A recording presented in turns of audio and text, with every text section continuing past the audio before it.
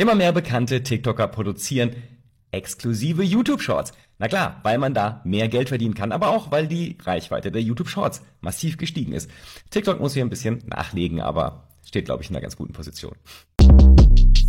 Shortcast Club